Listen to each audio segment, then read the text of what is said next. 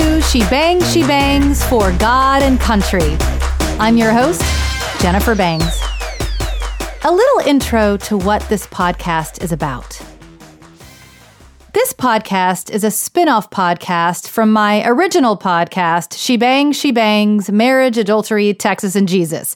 A true story that covers my fight for my marriage when my husband was out cheating on me and how, once he came back, I cheated on him. The podcast is based on my live show with the same name. I wrote that show for people fighting for their marriages alone. I noticed in the world of stories there was a lot of talk about divorce and infidelity and God, but there wasn't a lot of honest or hopeful talk. So I created a podcast that married my faith in God with my foul-mouthed candor. Then this pandemic storm swept the globe, and I watched as most around me fell into depression or fear. I watched my beautiful New York turn into Zombieland, and I watched the Bible Belt, where I'm from, do the same.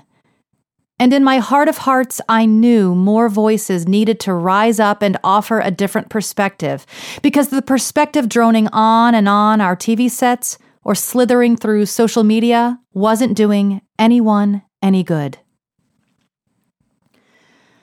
I'm going to try my best to be a voice of the God-fearing that is intelligent and humble, that isn't partisan, that isn't Democrat or Republican, that loves the church as much as the unchurched, that desperately wants to usher in truth to a very dark world, but isn't interested in picking sides. Because sides suck, and sides divide, and the only enemy I see is one against humanity as a whole. So, welcome to my new podcast, She Bangs for God and Country, a totally irreverent, equally accountable podcast about God and the US of A. So, a little about this particular episode. My first two episodes, Jesus and the Virus, weren't slick or highly produced, and I was a little worried I'd seem exclusive starting out saying this first message is just for Christians, but then my friend texted and said, "Girl, I'm struggling too with not meeting with my fellow Muslim friends. We didn't get to celebrate some holidays this year, so what you're saying is more inclusive than you think." I also received messages from my non-Christian friends who actually listened to those episodes, and no one called me names or threw shade at me. So I was sailing along feeling pretty good, and then 4 weeks ago, all that changed. I started getting hammered. Several emails expressing disappointment or outright scolding me like I was a child, with something I said in a group email. And all of these messages of condemnation were from one group and one group only: Christians. What did I say that made so many Christians angry? I questioned science. I got emails telling me that because I wasn't a doctor, how dare I question science? I've thought long and hard how to respond to each of these messages and realized I couldn't. Because I was coming from a position that has taken years to develop, and there was no way I could encapsulate my knowledge and experience into an email. So, I'll do it here.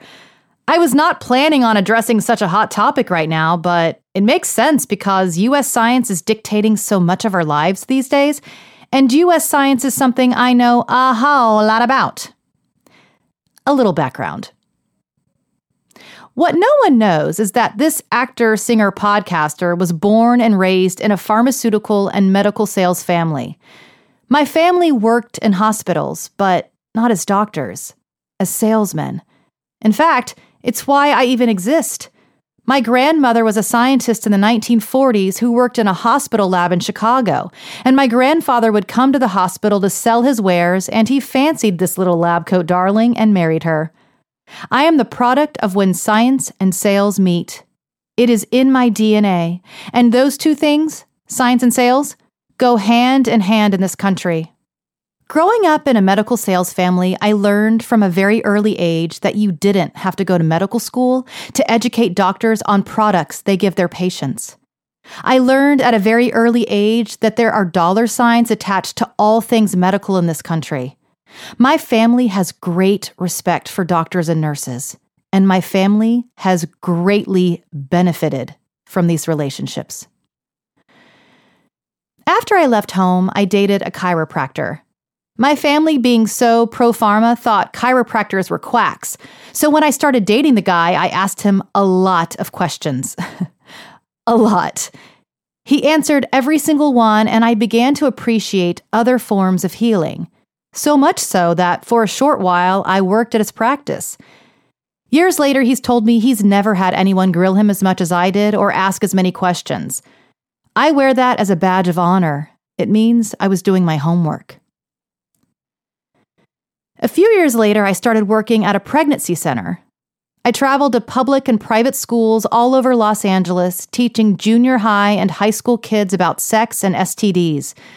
The pregnancy center figured the best way to prevent unwanted pregnancies was to educate kids before they had to walk into our clinic. This period of time was critical in my understanding of science and medicine, because in order to teach these kids, I had to study STDs and sexual statistics. I had to know the facts before I stood before impressionable minds. I wasn't there to spin the truth. I was there to tell it. I remember shortly after I began teaching sex ed, I saw a Trojan condom commercial on TV. It gave some scary stat that sounded wrong. I did a little research, and sure enough, I was correct. The commercial was misleading. I got very angry because this company was touting its product as some public health remedy when, in reality, it was inflating some number to increase their sales. I wrote Trojan a letter calling them out for their bogus advertising and scare tactics, all in the name of safe sex. It was infuriating. And I was just some 20-something-year-old who didn't have kids or any skin in the game. I just didn't like being lied to. And I didn't like knowing others were being lied to, and they didn't know it.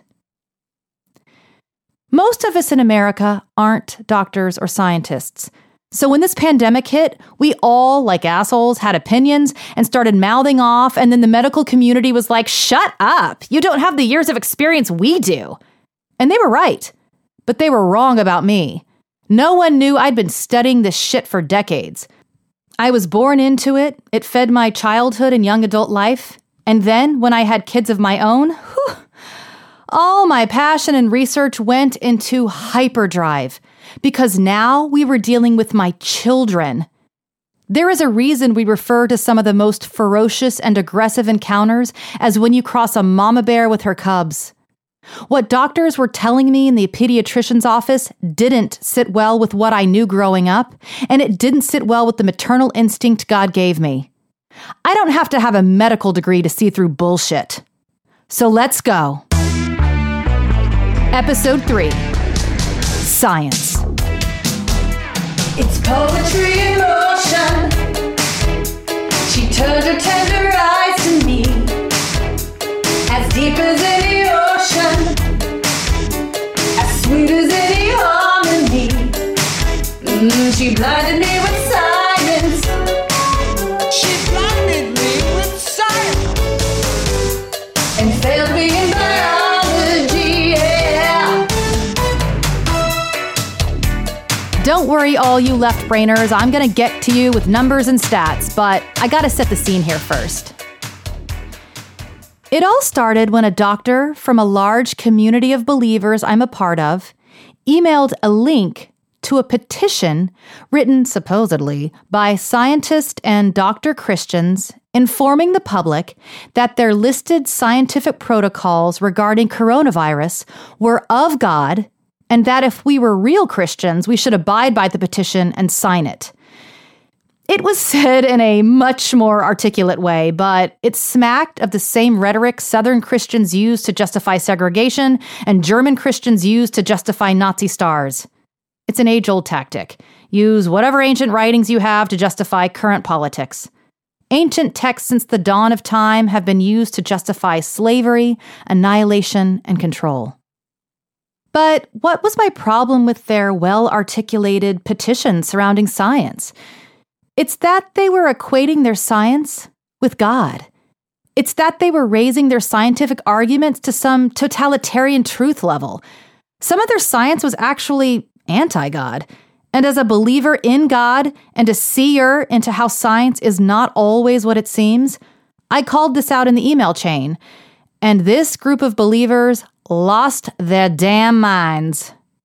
See, we Americans believe in this country that science is sound, that science is without bias, that it's impartial, objective, that science doesn't have emotion or agendas, that science isn't affected by dollar signs. But our U.S. science is. Some of the science in our country sucks. Why is our country so willing to throw out any thought that objects to what the medical establishment has established? Why do we think any group of people is beyond reproach? Why do we think science in the U.S. is unimpeachable or pure? It isn't. And I know this because I wasn't brainwashed in medical school that the West knows more about medicine. And I wasn't brainwashed by the media who knows if they repeat the same things over and over again, we'll believe them.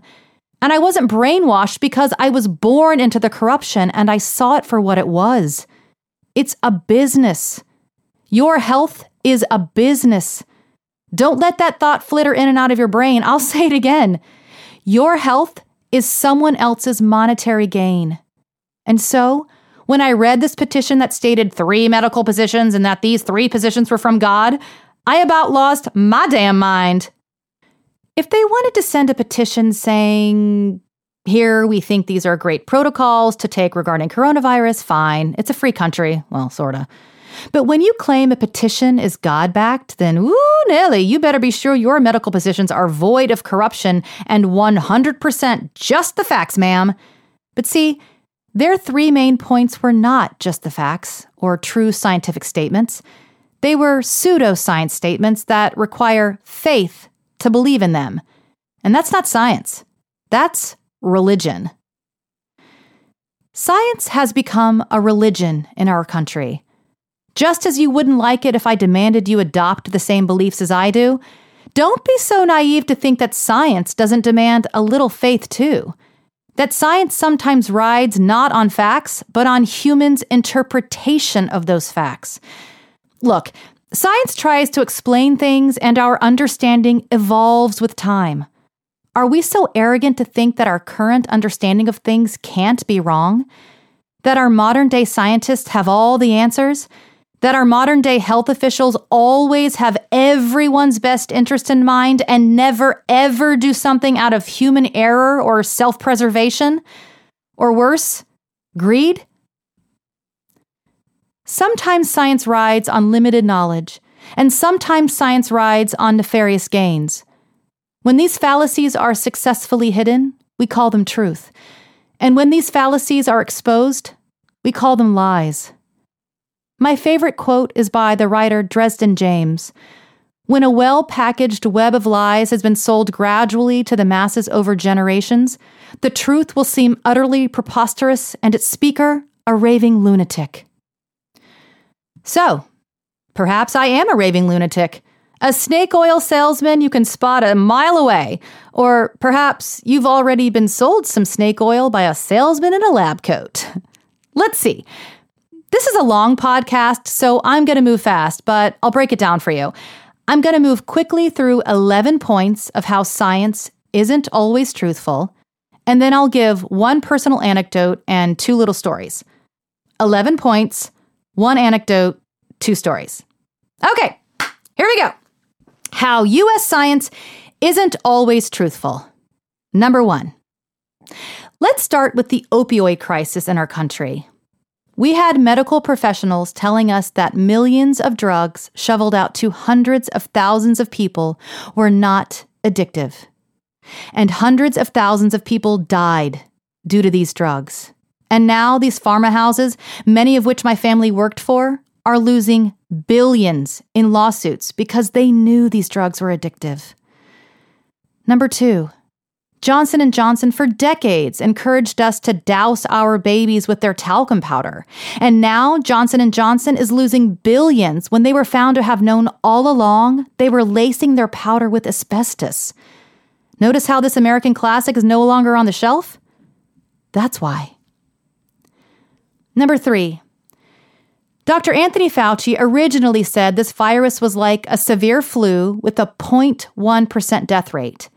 He also said wearing masks wasn't important, then later admitted he'd lied about the masks because he wanted to preserve supplies for medical workers. Do medical workers get their masks from Costco?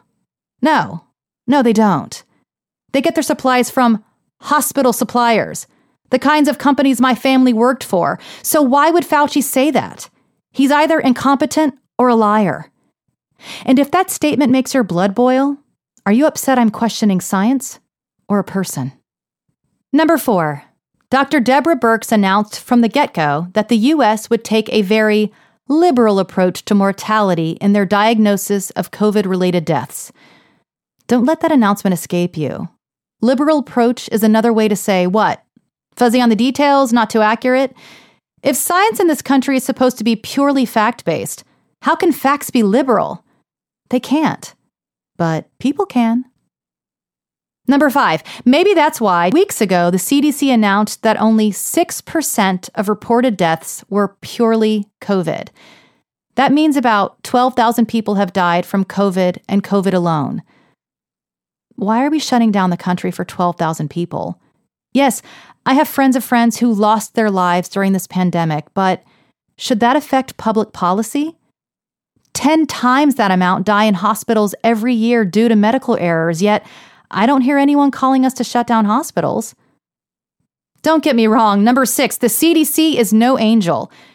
These government employees often own patents on products or stocks in the companies they are supposed to be vetting, creating significant conflicts of interest. Julie Gerberding, the doctor who led the CDC from 2002 to 2009, left the CDC to become president of Merck Vaccines. Brenda Fitzgerald was named head of the CDC in 2017 and abruptly resigned 6 months later on the heels of a Politico report which uncovered purchases of thousands of dollars of tobacco, pharmaceutical, and healthcare stocks. Would it be too much to assume such conflicts of interest might fudge the numbers or blur the lines in scientific trials? Number 7. Last month, the CDC admitted in a legal response letter to the Informed Consent Action Network, called ICAN, an organization that routinely sues government health agencies like the CDC, the NIH, the HHS, the FDA, and wins in these lawsuits. The CDC just admitted in a legal response letter to them that they have never conducted a study of health outcomes in vaccinated versus unvaccinated populations. Let that sit for a second.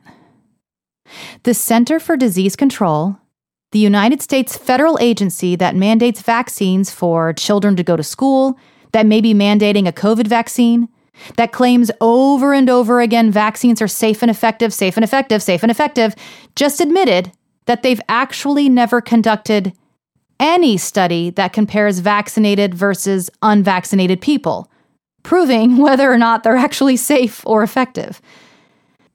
Number 8.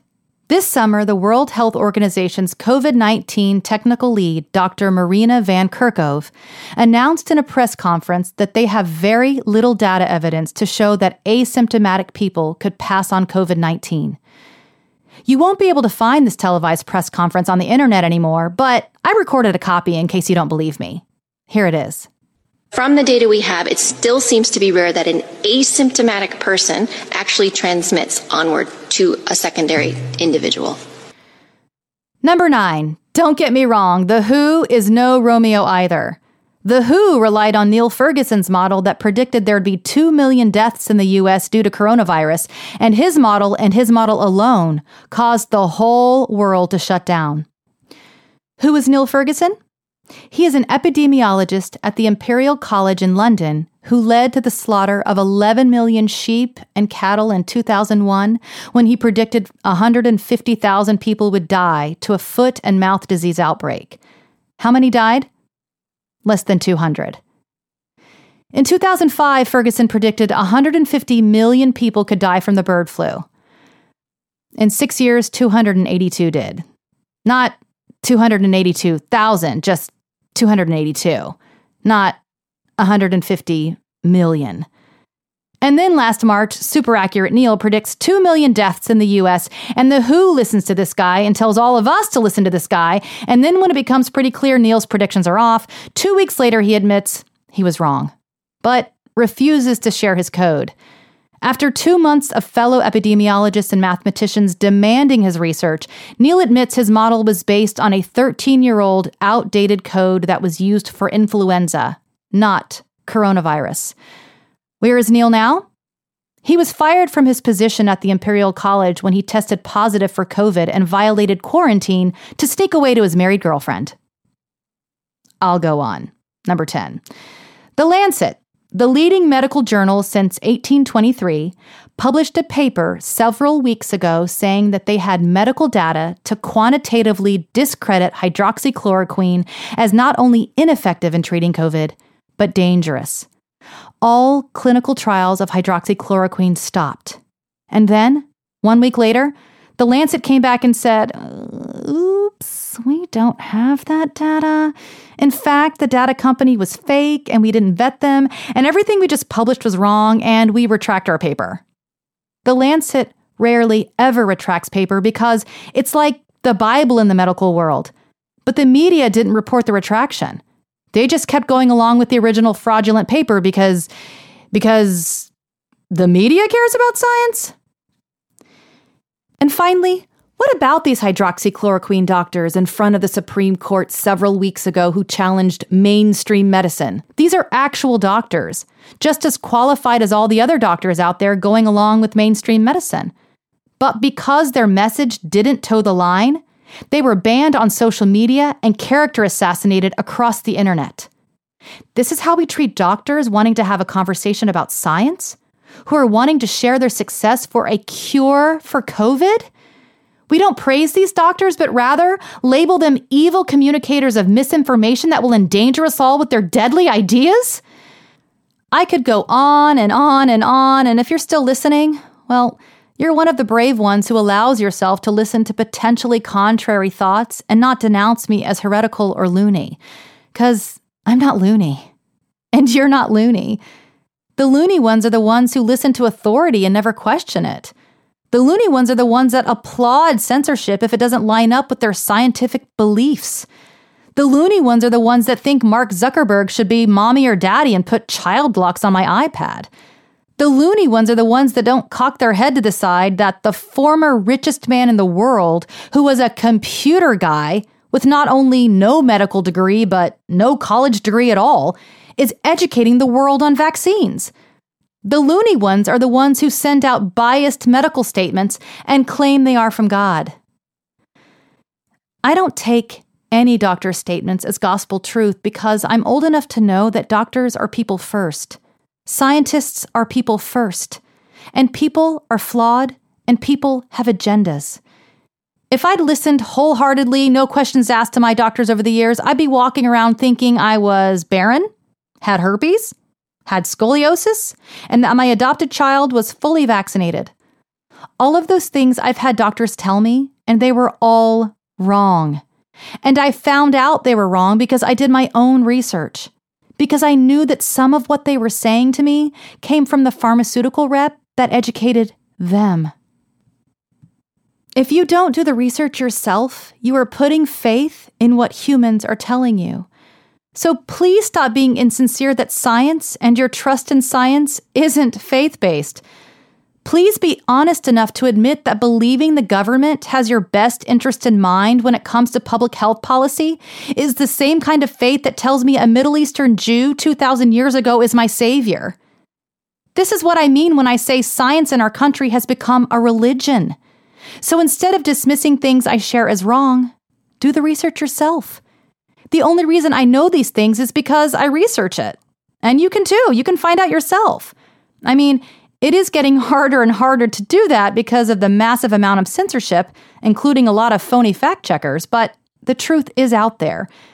I don't know the first thing about biology or how medicines work, but I can put 2 and 2 together, and when things don't add up, they don't add up. Let me give a personal example. Here's that one anecdote I was talking about. When my son was 3 years old, we decided to adopt a little girl from another country. Up until this point, my husband and I had chosen not to vaccinate our biological son. I'd done hours and hours of research, more than even my own pediatrician. He admitted as much to me. And I couldn't find any justification for vaccinating our son based on his health and our lifestyle. But because we were bringing my son to a Russian orphanage to pick up our daughter, I didn't know what childhood diseases might be there. Because I couldn't find this information translated into English for me, all I could do was re-examine my list of U.S. vaccines and see if any of them seemed important to get for our son's travels to Russia. One vaccine I was really on the fence about was the Hib vaccine. I knew the disease had been rampant in the U.S. in the 1980s and that the vaccine was considered, even by anti-vaxxers, one of the safer ones.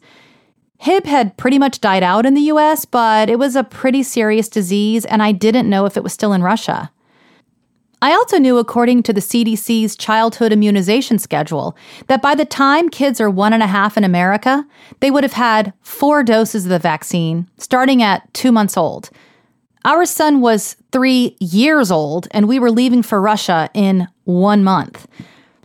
We went to the pediatrician's office and asked the nurse how we could get all 4 doses in such a short time. "Oh, you'll just need 1 dose," she said. "Is that because you give a larger dose at 3 years old?" I asked. "No," she said. "It's the same dosage." That couldn't possibly be right, I thought. Why would an 8-week-old get the same dose as a 3-year-old and get it 4 times more? Another nurse came in. She just moved from another doctor's office, so I figured she might have a different method. I asked her the same question and got the same answer. Still didn't make sense to me. Then the doctor came in. "1 dose will be enough," he said. "It usually takes some time to become effective, but hopefully in a month it'll work." "But doctor, do we need to give him a bigger dose to make up for the other 3 he's not getting?" "Oh, no. 1 is all he needs," the doctor said. "We do 4 doses because we don't know if the first 3 stick."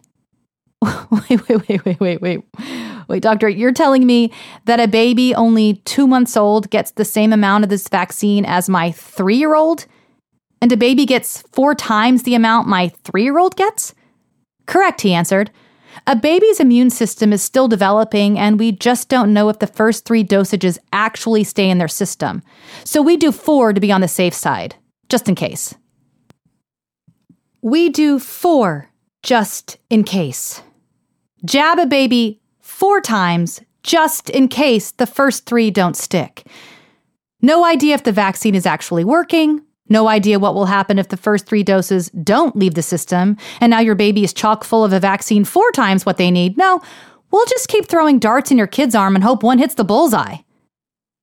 I'm no scientist. I didn't study medicine, but I can detect bad medicine and shitty science when I hear it. And so can you. You just heard it. If I sound like I'm coming in strong against doctors, I am. Because they took a Hippocratic oath to do no harm. And polite words make 0 impact against the brainwashing in our country. You've heard and swallowed for decades that modern medicine cannot be disputed. But why? Nothing is off limits to question. Nothing. Oh, how the pendulum has swung. Galileo was a scientist who questioned the religious establishment's view of things and was proclaimed a heretic and spent the last 9 years of his life under house arrest. And now we, as a collective country, are being placed under house arrest, and any outliers who pipe up an alternative thought to the handling of this pandemic are shut down in the most aggressive of ways. And so, when I sent my rebuttal to this petition that maybe we couldn't definitively say it was a Christian petition, I was scolded and shunned. Why am I being email body slammed by fellow believers for not putting my trust in man's understanding of science? Since when did science become something I couldn't question and explore? Since when did science become gospel? People, your ears are too precious. Grow some balls and be willing to be challenged by ideas and thoughts that go against the grain. But you know what? Maybe I'm wrong. I'm willing to be wrong. I am. Here's my first story. One of the disapproving emails I got was from a Christian woman I will call Rain. She told me she was disappointed in my rebuffing of the petition. Rain told me that she is an epidemiologist and that she has been fighting misinformation peddlers like me for years, and that I am harming the body of Christ by saying that the petition was not godly and that I was wrong about there being aborted fetal cells in vaccines. Oh, that was one of the points I made in my email rebuttal. Now, I'm not a big pro-lifer. It's not a subject I get all twisted about. But when the petition said that getting vaccinated was a godly thing to do, I said that maybe God isn't a huge fan of abortion and that he might not be promoting vaccines as 100% kosher. Rain sent me another pretty aggressive email putting me in my place that I didn't know what I was talking about and that she was grieved by abortion and I was flat out wrong that there are aborted fetal cells in vaccines. I immediately thought, oh shit, maybe she's right. Maybe I am wrong. I mean, she is an epidemiologist and she loves God, and I'm just going off of a video of a vaccine maker admitting in court he used like 75 aborted babies in his vaccines. I don't know. Maybe the video was doctored. Shit. Did I just make a huge false claim on this email chain to like 450 people? Oh God. Did I just peddle fake science? And in a panic, but willing to be corrected, I Googled my claims, bracing myself for all the fact checkers to be like, you idiot, there are no baby parts in vaccines. But here's the thing about abortion in America. It's legal. It's kind of celebrated. Pink kitty cat hats and all that. And therefore, there are no fact checkers checking my claim because it's a fact this country is proud of. Yes, we use aborted fetal cells in vaccines. Google it. It's everywhere. This is not something science is trying to cover up. And I realized that my friend Rain, as a woman of God, is having a real crisis of conscience because her industry does support vaccines with aborted fetal cells, and she so doesn't want to believe that. So she's going to scold me for saying it out loud. And it made her anger at me make so much sense because Rain used to be some unnoticed epidemiologist married with kids, and then COVID hit, and now epidemiologists are kind of like rock stars, and her trickling Instagram followers have exploded into tens of thousands because she's now being asked to speak on CNN and CBS, and she's famous, and how dare I tear at the little pedestal she in this world has put her on. I wouldn't want to be in Rain's position, touting her work as unquestionable and totally godly when maybe parts of it are ungodly and totally questionable. And I have prayed for Rain, that God would be gentle as she falls off this pedestal into her loving husband's arms, because Rain will fall. She doesn't belong up there. No one does. And finally, I'll say this. Many, many, many years ago, there were some slaves, and God wanted them to be free. He sent some human reps to the king and said, "Let my people go." And that king said, no. So God, aka the creator of science, sent science to create some serious havoc. God changed rivers to blood. He then sent frogs, then lice, then flies, then like mad cow disease, then boils on people, then fiery hail, then locusts, then darkness, and then death of all firstborns, including the firstborns of animals. But you know what God said could keep families from losing their firstborns? Take a lamb, slaughter it, and spread its blood on your doorpost. Wait. That doesn't sound very science-y. How does blood smeared on a door keep your kid from dying? That doesn't make sense. That's not science. And you're right. And if you'd stuck to that position, you'd be burying your child. Because faith trumps science. And yet, so much of our modern-day science is faith-based.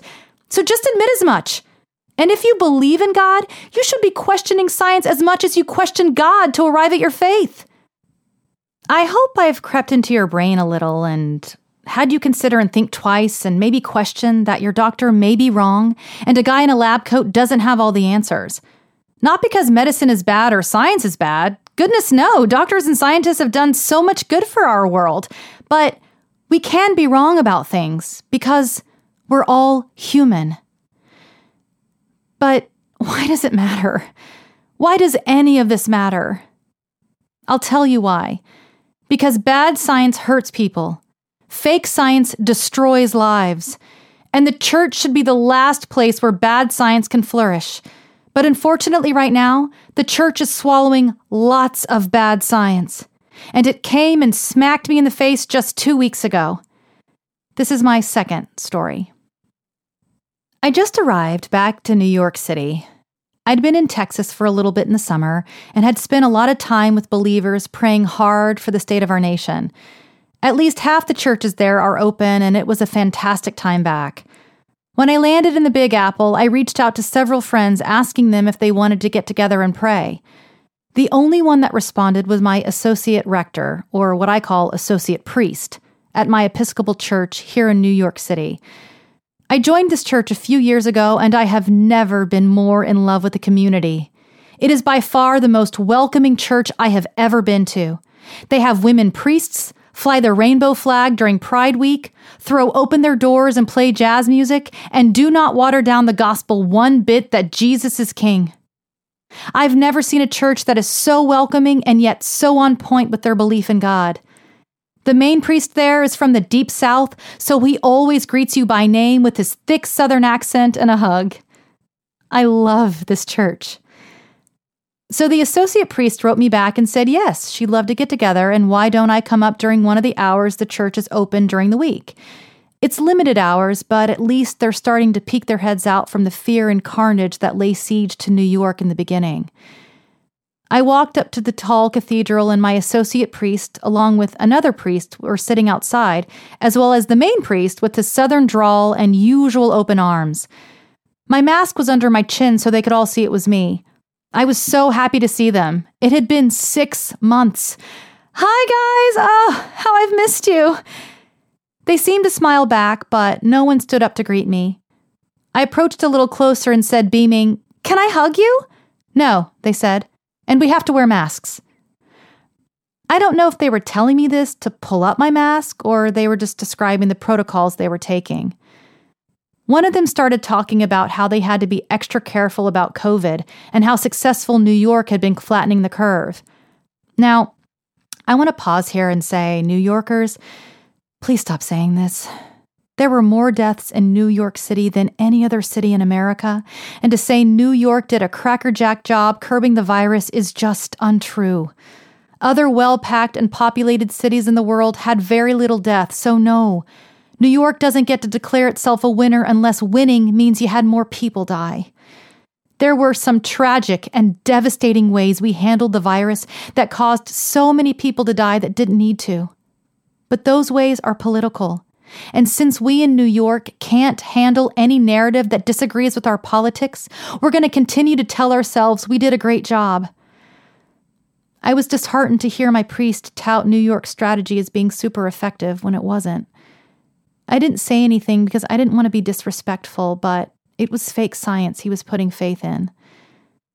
The priest started discussing how they were going to implement opening the church back up. I asked why they hadn't opened sooner when the governor said that they could. Well, we just needed time to figure it all out. I shot back, "You've had 6 months. That's plenty of time. That's not an excuse anymore. There is plenty of space in that cathedral for people to sit 6 feet apart, and if anyone is uncomfortable, they don't have to come." "That's true," one of them said. 2 of the priests got up to leave, and I asked the one remaining if I could sit down next to her. She said okay, but then scooted a little away from me. What the... Okay, fine. I didn't say anything. We chatted a bit, and then I said I was going to go into the cathedral to pray. She then pulled out a form and told me I needed to fill out my name, phone number, email address, and answer 5 questions regarding my health and where I've been recently. "It's so we can notify you in case anyone showed up today and then found out later they have COVID. So we can notify you." "What if I don't care?" I said. "Well, it's also so we can tell others in case you find out later you have it." "I don't have COVID," I said. "Oh, okay, well, it's just what we have to do." I sighed, and before I could sign, she said, "I also need to take your temperature before you go in." "What happens if my temperature is above normal?" I said. "Well, then we'd say we'd love for you to come back at another time." "What?" I exclaimed. "You're telling people they have to be well before they walk into church? Isn't that like the opposite message of Jesus? Wasn't he about, telling the sick to come to him?" She averted her eyes. "Well, yeah, I guess Jesus did touch and heal lepers." "Yeah, and here's an idea. Why don't we have 2 people standing off to the side, and anyone who does come in with a temperature, we can pray for them and ask for healing for them?" Oh, yeah.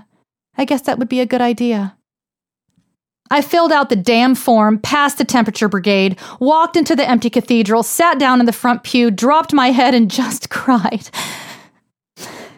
What has my world come to? What has my city come to? What has my church come to? Telling people they have to be well before we'll deal with them? Telling them they're not welcome unless they pass some tests? Sending people away if they aren't healthy enough for us? Refusing to hug a friend and give physical touch during a time when people are screaming to feel loved and not alone? This is why it matters who we listen to and believe when it comes to science. This is why. Because we matter. And any Christian petition or message that tells you to go away and come back when you're suitable is disgusting and not of God. I didn't sign that fucking petition. It takes as much faith to believe in that nonsense as it does to believe in God. So call science in this country for what it is, faith-based. And to force your science on me is ungodly and unconstitutional. As a Christian in America, I have learned to keep my mouth shut and not foist my opinions on others, let alone demand people follow them. And as a Christian in America, I have wholeheartedly, willingly apologized for judgmental attitudes and positions the church has taken in society. Well, you know what, society? Y'all are being the judgy ones right now, demanding I adopt your shoddy science and labeling me as uncaring or selfish for not abiding by your scientific beliefs. I have to sit here and listen to you mouth off your pseudoscience as truth, when in actuality, it's just your religion. Your self-righteous, condemning attitudes are ignorant and exclusive. Try adopting an attitude of humility and giving people the benefit of the doubt, just like you have rightly demanded others do to you. There is a spirit of intimidation in this country right now, and it's ugly. Please be self-reflective enough to realize that your scientific knowledge is biased, that it is hypocritical and nuts to insist the virus only causes problems singing in churches, but it's totally okay shouting in protests. That walking down the street unmasked is dangerous, but sitting at a table on the street isn't. Unless you've conducted every study on coronavirus transmission or literally watched the virus jump 5 feet 11 inches from a healthy person and land on another person's unmasked face and infect and kill them, shut up with your untested, unobserved scientific protocols. If you want to be afraid, free country for now, be afraid. But don't demand I live in fear too. If standing 6 feet apart and wearing a mask makes you feel safe, awesome. But why demand I do the same? Because if standing 6 feet apart and wearing a mask really works, then how am I going to get you sick? And please don't tell me you're doing it to protect me. Number 1, I didn't ask you to. And number 2, you never gave a shit about old people's health before. It's just hip and cool to say you do now. Is that harsh? Yeah. But the argument, I wear a mask to show respect for those weaker than me, is tired. Because the science is not there to support it. You're wearing a mask because you've been told by people higher up than you to do so. You're wearing a mask out of obedience. Who are you pledging your obedience to? And why? Does anyone not see the horrible psychological damage being done when we're told to view every other human as a walking petri dish? When we're told to view children not as joyful, innocent spirits, but rather little pathology carriers ready to pounce and kill you if you get too close, or gasp, let a bunch of them get together in a classroom? I guess protecting lives from coronavirus is more important than protecting lives from fear, depression, and suicide. When it comes to mind, body, and spirit in America, mind and spirit are being crushed. So, what are you going to do? I just listed some pretty convincing points that throw a lot of cold water on the severity of this pandemic. Who are you going to believe? The Dr. Faucis who tell you to hole up, lose your job, and stay far away from other humans? Or are you going to listen to Dr. Scott Atlas, who was just put on the pandemic response team? But you probably haven't heard about him because he sings a very different tune than Birx or Fauci. He's one voice among the hundreds in the global medical community who have been shouting since March that this virus is a boa constrictor in the animal kingdom. Yes, it'll cause some harm, but it's no Lion King. But you don't hear this information because the media doesn't want you to. They're going to label them conspiracy theorists and keep you believing what the media is banging out day in, day out with their daily death or case stat. This is why I say this is a matter of faith. So again, I'll ask, who are you going to believe? Are you going to listen to the stats I just gave you by the CDC and the WHO that say this virus is not as scary as they once thought? Or are you going to look around at everyone else wearing a mask and collecting their dwindling unemployment checks and tell yourself they are right? What do you believe? Look around. Does any of this add up? What are we doing? Waiting for a vaccine? A vaccine that's being rushed through so we can open back up? Does that even make sense to you? How do you rush science? Are you going to keep your churches closed and your restaurants closed and your theaters closed and your schools closed because someone told you to? Don't dismiss my 11 points. They are real. They are just as real as other points you've heard from other people. It's up to you and you alone to decide who's telling you the truth, who has your best interest in mind. I'm going to go with the creator of the universe who sees us and loves us and doesn't want us living in fear or devotion to anyone but him. I tell you what, the ones that are wearing holes in the floor from praying on their knees are the ones ripping their masks off. Not because they are reckless, quite the opposite. It's because they are spending more time listening to God and asking him questions than they are listening to the media. And if you're not a God-fearing person, I implore you to use your brain and start thinking critically, because there is just as much science out there to refute what is going on as there is science to keep you locked up and away from your family and friends. In the beginning, God gave us a tree in the middle of a garden and told us not to eat of it. It was called the tree of the knowledge of good and evil. He told us not to touch it, but he still put the tree there. He gave us a choice. And we choose things out of freedom and love, not force. Don't force your science on me. Don't force your science on this country. Because science evolves. Science changes. God doesn't. He's the same yesterday, today, and forever. Let me take your